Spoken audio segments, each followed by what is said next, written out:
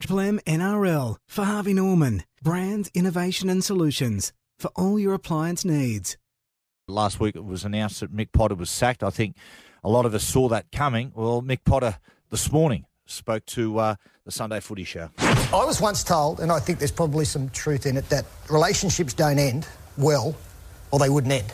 Now, I could understand the disappointment, but is there any anger within you over the way things transpired over, say, the last 3 to 6 months? Yeah, probably anger's probably one emotion, but it's more disappointment and just the way things run. And I knew where they were heading probably 3 months ago, and I'm just disappointed it's ended this way. And I understand how and why, but anger's probably not something that's high on the list. Do you think if you'd have made the top 8, you'd have kept the job? I don't know.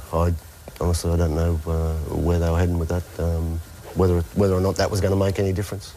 How are you with your captain, Mick? Obviously, it was well publicised. Gordon Tallis came out and said that he and Robbie had a conversation where Robbie had obviously made some remarks about yourself. How are you two now?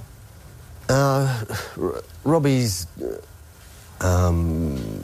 We're okay on the surface, and he's just passionate about the club, and he wants the best for the organisation all the time, and he does let his emotions get the better of him at times, and he just wants the best for the team, and he just wants to win all the time. So we're okay.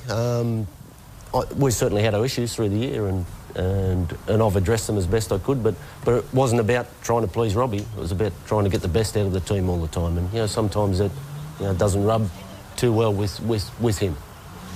Can you give us an insight, Mick? We saw that dressing room footage before the Dragons game where you and he went off into a side area of the dressing room. Can you give us an insight into what was said between the pair of you then? Well, it was... I wasn't fully aware of what had gone on the radio before, and it was only when I arrived there that I'd come to the realisation that there was more in it than on the surface. And Robbie didn't want to play.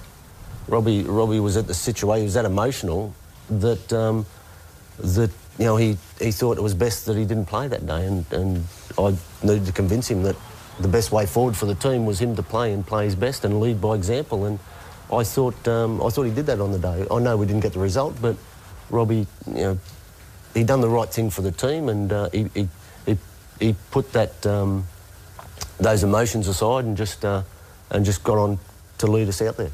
When you look back on this year, how far back should you have made big decisions? Probably at the start of the year, start of this year, and I just didn't think I was in that position to be able to make those decisions. So yeah, I should have made it at the start of the year. Did you feel like you had the support of the CEO and the people that were running the club at the time? Yeah, I think I had their support, but I just didn't feel like I had enough authority to do what I needed to do at that particular stage.